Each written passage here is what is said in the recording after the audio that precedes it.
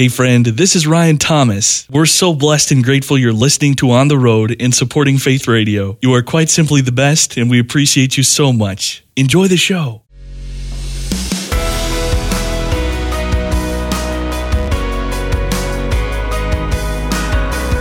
Discovering stories of courage, determination, and hope. Welcome to Faith Radio's On the Road. Now, here's Ryan Thomas. Life is short, I wanna live it well. One life, one story to tell. Life is short, I wanna live it well. And you're the one I'm living for. Well, it's just not every day you get the chance to talk space telescopes, journeys to Mars, and asteroids with a celebrated astronomer.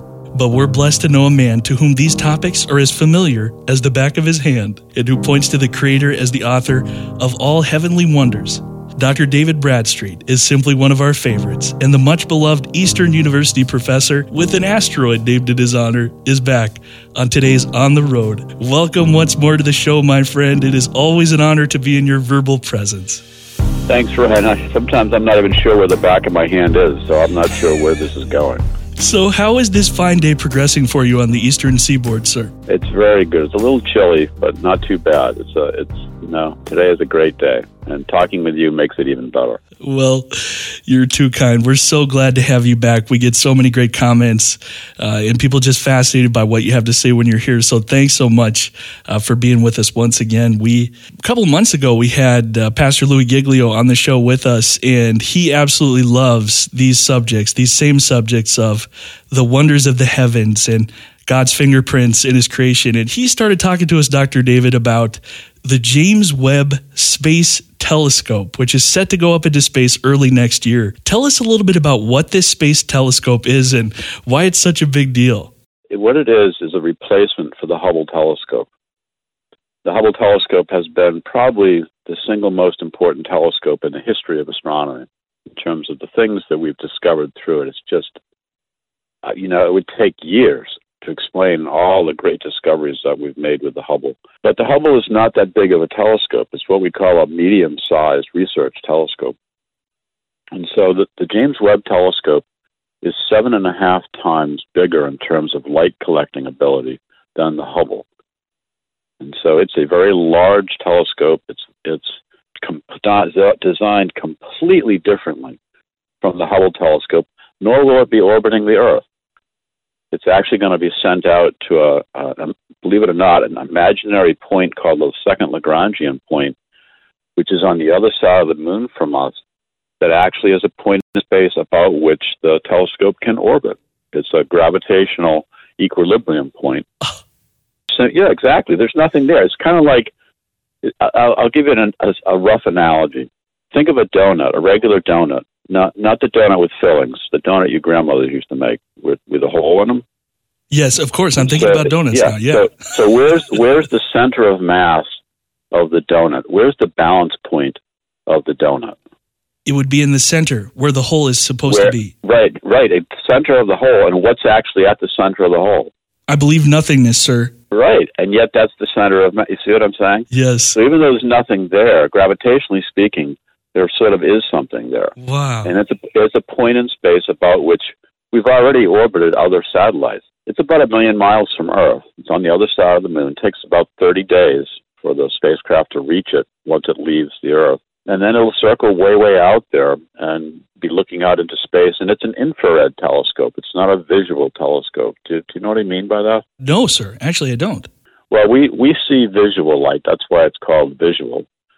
But there's lots of other types of electromagnetic radiation. And infrared, we can't see it, but we can feel it. Right? When you put your hand near an old-fashioned incandescent bulb and you feel the heat coming from it, sure, that's actually infrared radiation reacting with your skin. Really? So you can't see it, but your skin can detect it as heat. That's what, you've heard infrared lamps. They're giving off infrared light. And that's the kind of light that this telescope will be looking at, way out, way beyond the moon. And that kind of light gives us insight into all kinds of very cool things that we can't see visually. Let me give you an example. One of the big deals in astronomy today is looking for planets. And of course, what would you really like to find on other planets? Not planets in our solar system, planets around other stars. I'm guessing life. You'd really like to be able to detect life, because the television programming on Earth is awful. So we're looking for civilizations that have better programming than we do. Of course. But it would be cool if we could detect signs of life. Well, you can actually, with this telescope, be able, because it's so big and it looks in the infrared, you can actually detect the signature of, for example, oxygen in the atmosphere of some of these what are called exoplanets, planets beyond the solar system. And certain amounts of oxygen on those planets is an indicator of life, because, for example, the oxygen in our atmosphere came mostly from plant life. And it doesn't really occur naturally. It occurs after life has gotten going. And so that's what one of the things they're hoping to detect is possibly finding planets with the right amount of oxygen in their atmospheres that might indicate the presence of life. This seems extremely obvious now when I look back on it, but I never thought about it before reading your book, Starstruck, which is just one of the best and most fun books that I've ever read. If you have ever looked up into the night sky... Your check is in the mail. Well, I'll be looking for it, so please confirm that. But when you look up into that night sky and are just mesmerized by what you see, Starstruck is an amazing book that digs into the wonders of the heavens, but also is so understandable and relatable as well. But you talk about light pollution in the book, sir, and just how I would have never thought of, but how obviously that impacts all of these observatories that are in urban areas and their inability to see the things that they once would have been able to see. Does that at all play into the significance of the space telescopes, or is it just really far beyond that? So the infrared telescope is far beyond that, because infrared doesn't get through the atmosphere. So if you want to see infrared, which gives us a much better vision of the heavens, you've got to get above the atmosphere to do that.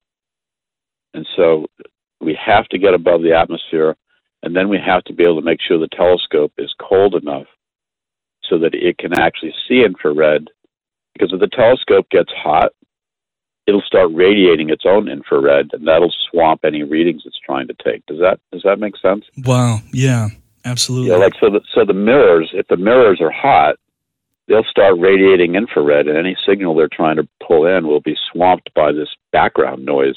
So you've got to keep the telescope very, very cold, just, 6, 7, 10, whatever degrees above absolute zero. One of the reasons for getting it that far away from the Earth and Moon, so that the infrared coming from the Earth and Moon, won't be a hindrance.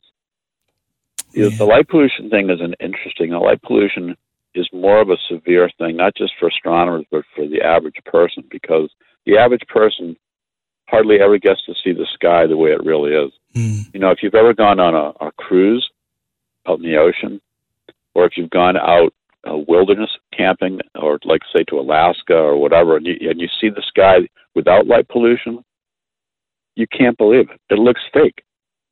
It's just so overwhelmingly bright, and the Milky Way jumps out at you, and it's just like light pollution takes all that away for the average observer, so that when you go out at night, you hardly even look up because, there's a couple stars, as opposed to the 3,500 you can see, in a crystal clear, darkened sky. So for me, as a scientist, I'm more concerned that the average person really doesn't really care that much about the sky anymore because they can't see it. Well, we're hearing the voice today of Dr. David Bradstreet, a much-beloved professor at Eastern University, a celebrated astronomer with an asteroid named in his honor, and an author whose book, Starstruck, is an absolute treat for anyone who's ever been in awe of a beautiful night sky. How's the asteroid doing these days, by the way? Have you checked up on it lately? Yeah, it's not headed for Earth yet. With my luck, it's going to be the one that smacks us. So I'll become infamous rather than, noted for an asteroid. But no, the asteroids, there's 400,000 or 500,000 of them. So, eventually we are going to get hit. But no, there's nothing to worry about because Bruce Willis will save us. So we're good.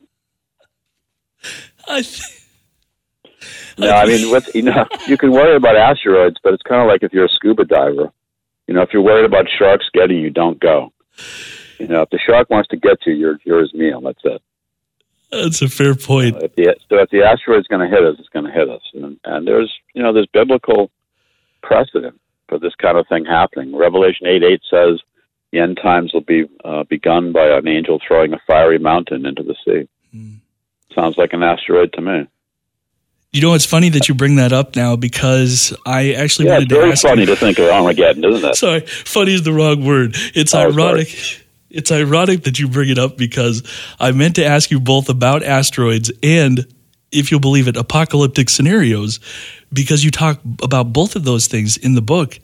The one thing that you say about asteroids that is both interesting on a scientific but also a spiritual level, I thought, you say in the book Starstruck, that a lot of people look at asteroids and they say, what is the point of this? This does not appear to have a point at all when it comes to the cosmic scenario.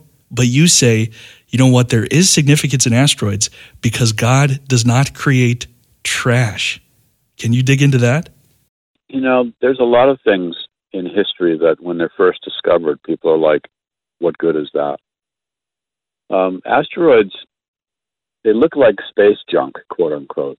But, you know, people are actually starting to seriously consider, gee, if we could just mine some of these asteroids, we would have virtually a limitless supply of heavy metals.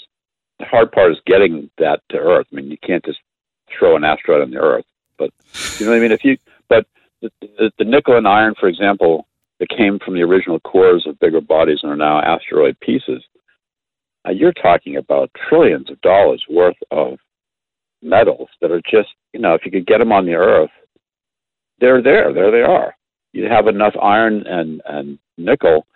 Iron and nickel would be so dirt cheap that it would be unbelievable. I mean, the resources in space are basically limitless. But, you know, when I read that, I honestly was a little poignant for me, because I think that I took it just a step further.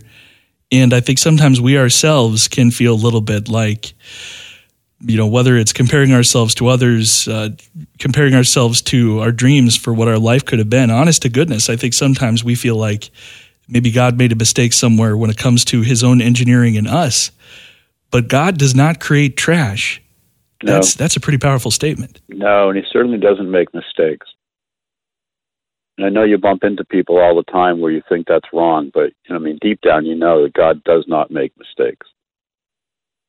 And people, because they don't understand something right now, doesn't mean that later they won't see the greatness of it. Can I give you an example from mathematics? I promise I won't get too detailed. You have permission.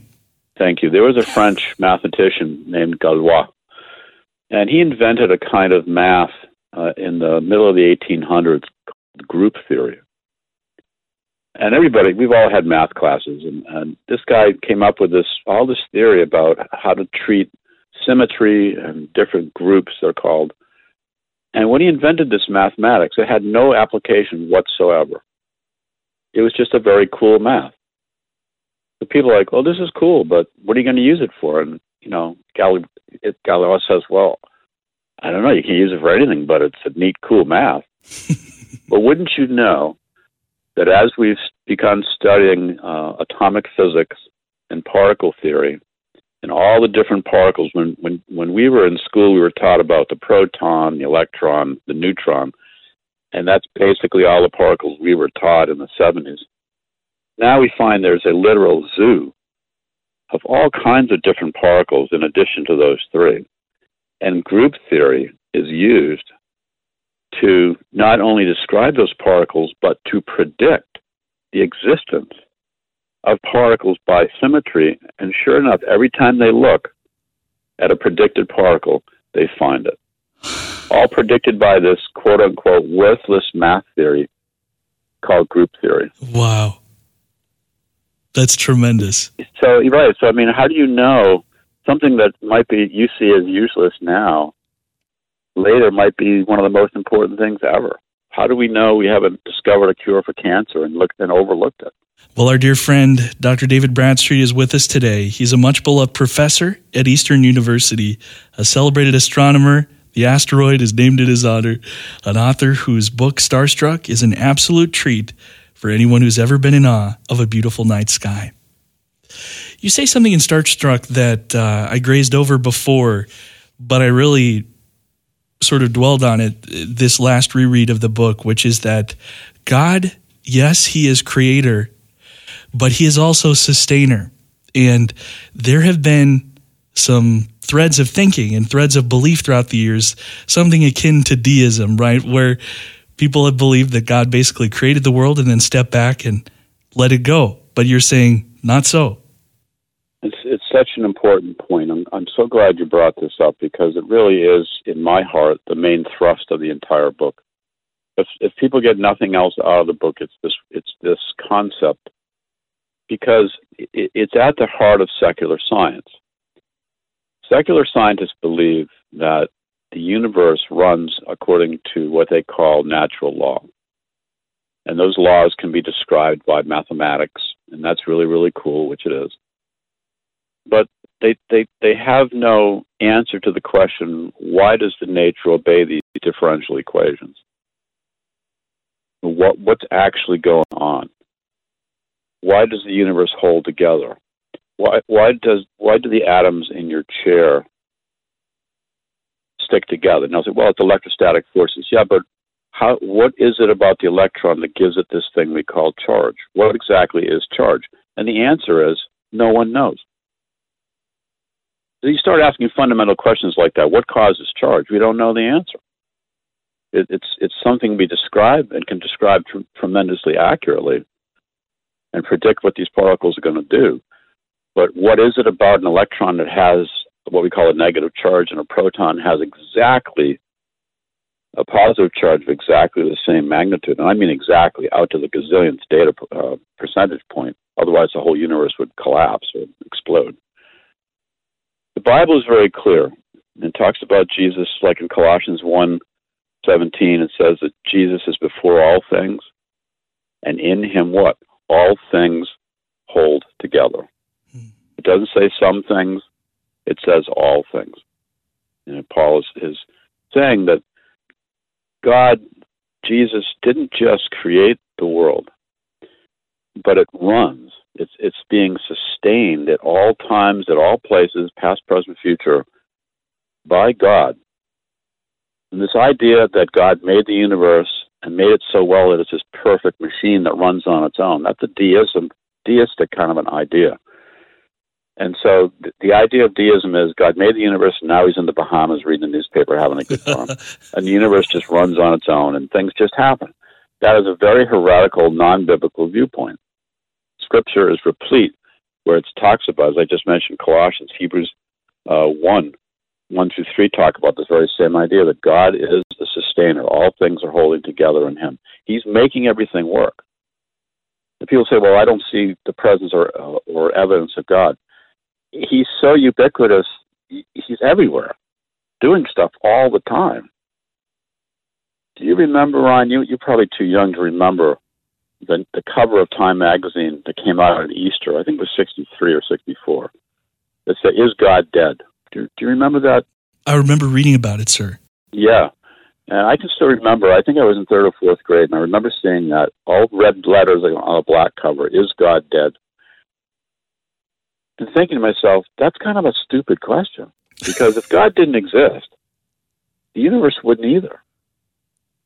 The universe is not self-sustaining. It's being sustained by God at all times, all places. Everything that is going on is because God is commanding the universe to do what it does at all times. But we have this idea that, well, now God isn't, he's not making the atoms do what they do. He just set it up and they do that. That's not what Scripture says. So we've got to get away from this idea of a universe that's self-sustaining. If you believe in Scripture, then God is actually behind what's going on at all times. And the fact that the universe runs and is dependable is a reflection of the Creator's dependability and creating order out of chaos. There's such hope right there. Thank you so much for that, sir.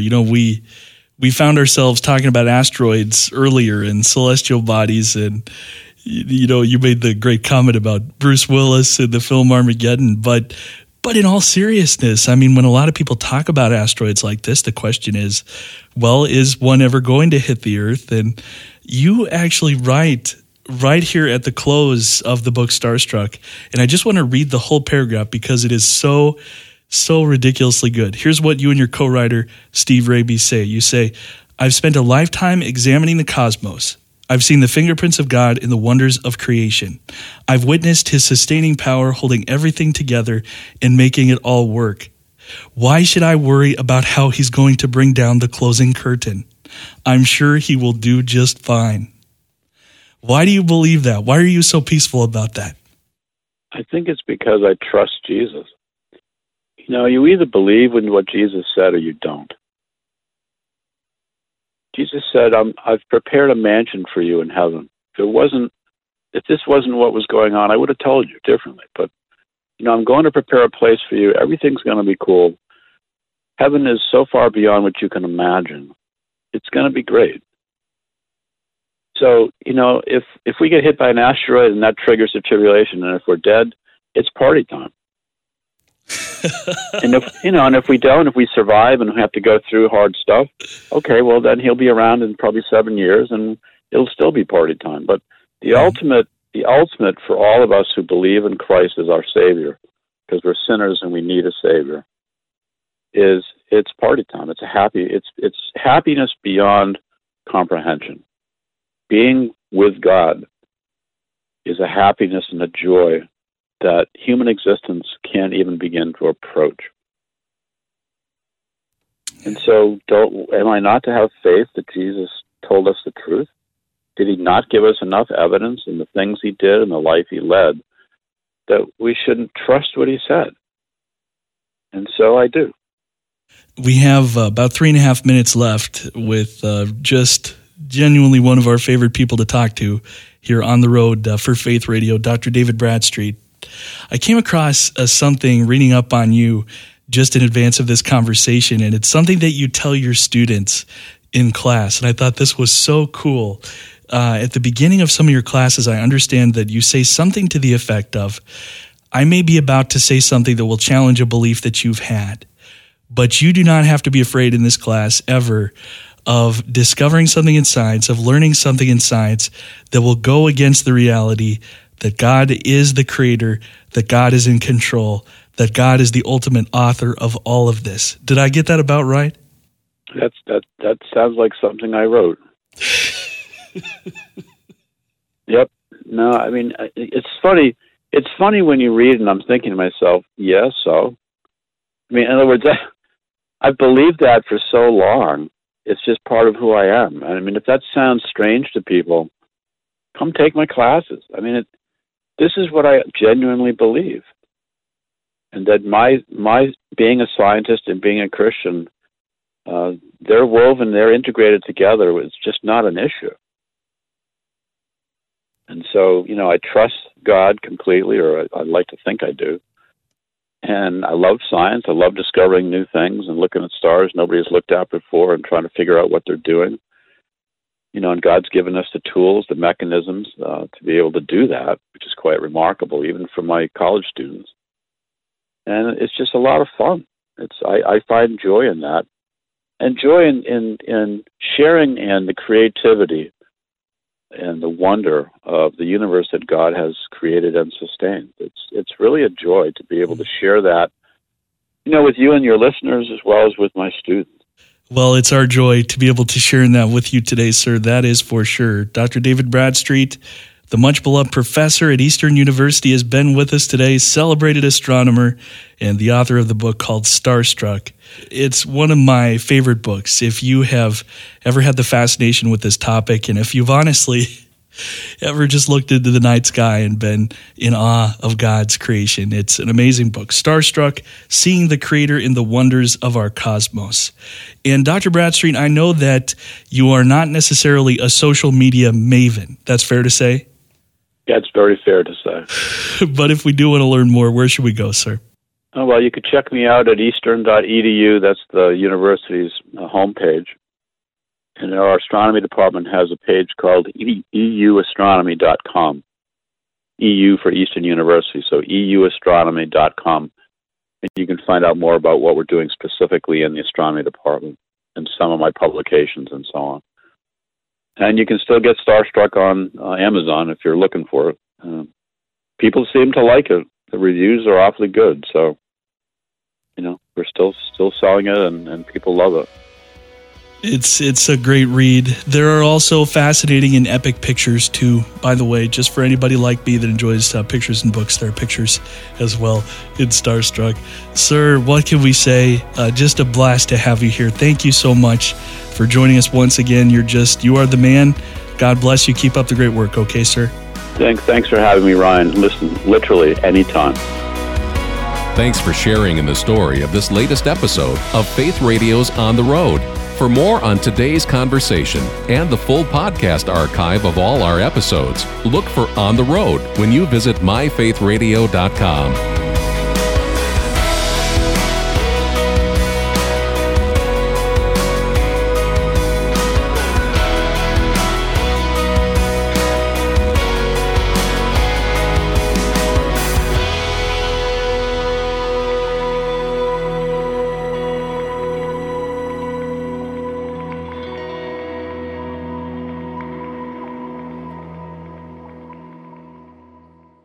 Thanks so much for listening to On the Road. Programming like this happens because of your incredible support. You can learn more about partnering financially at myfaithradio.com. And we'd be so glad to connect with you during the week on social media. Just search for On the Road with Ryan Thomas on Facebook. And our Twitter handle is @OnTheRoadRyan. Until next time, God bless you, my friend.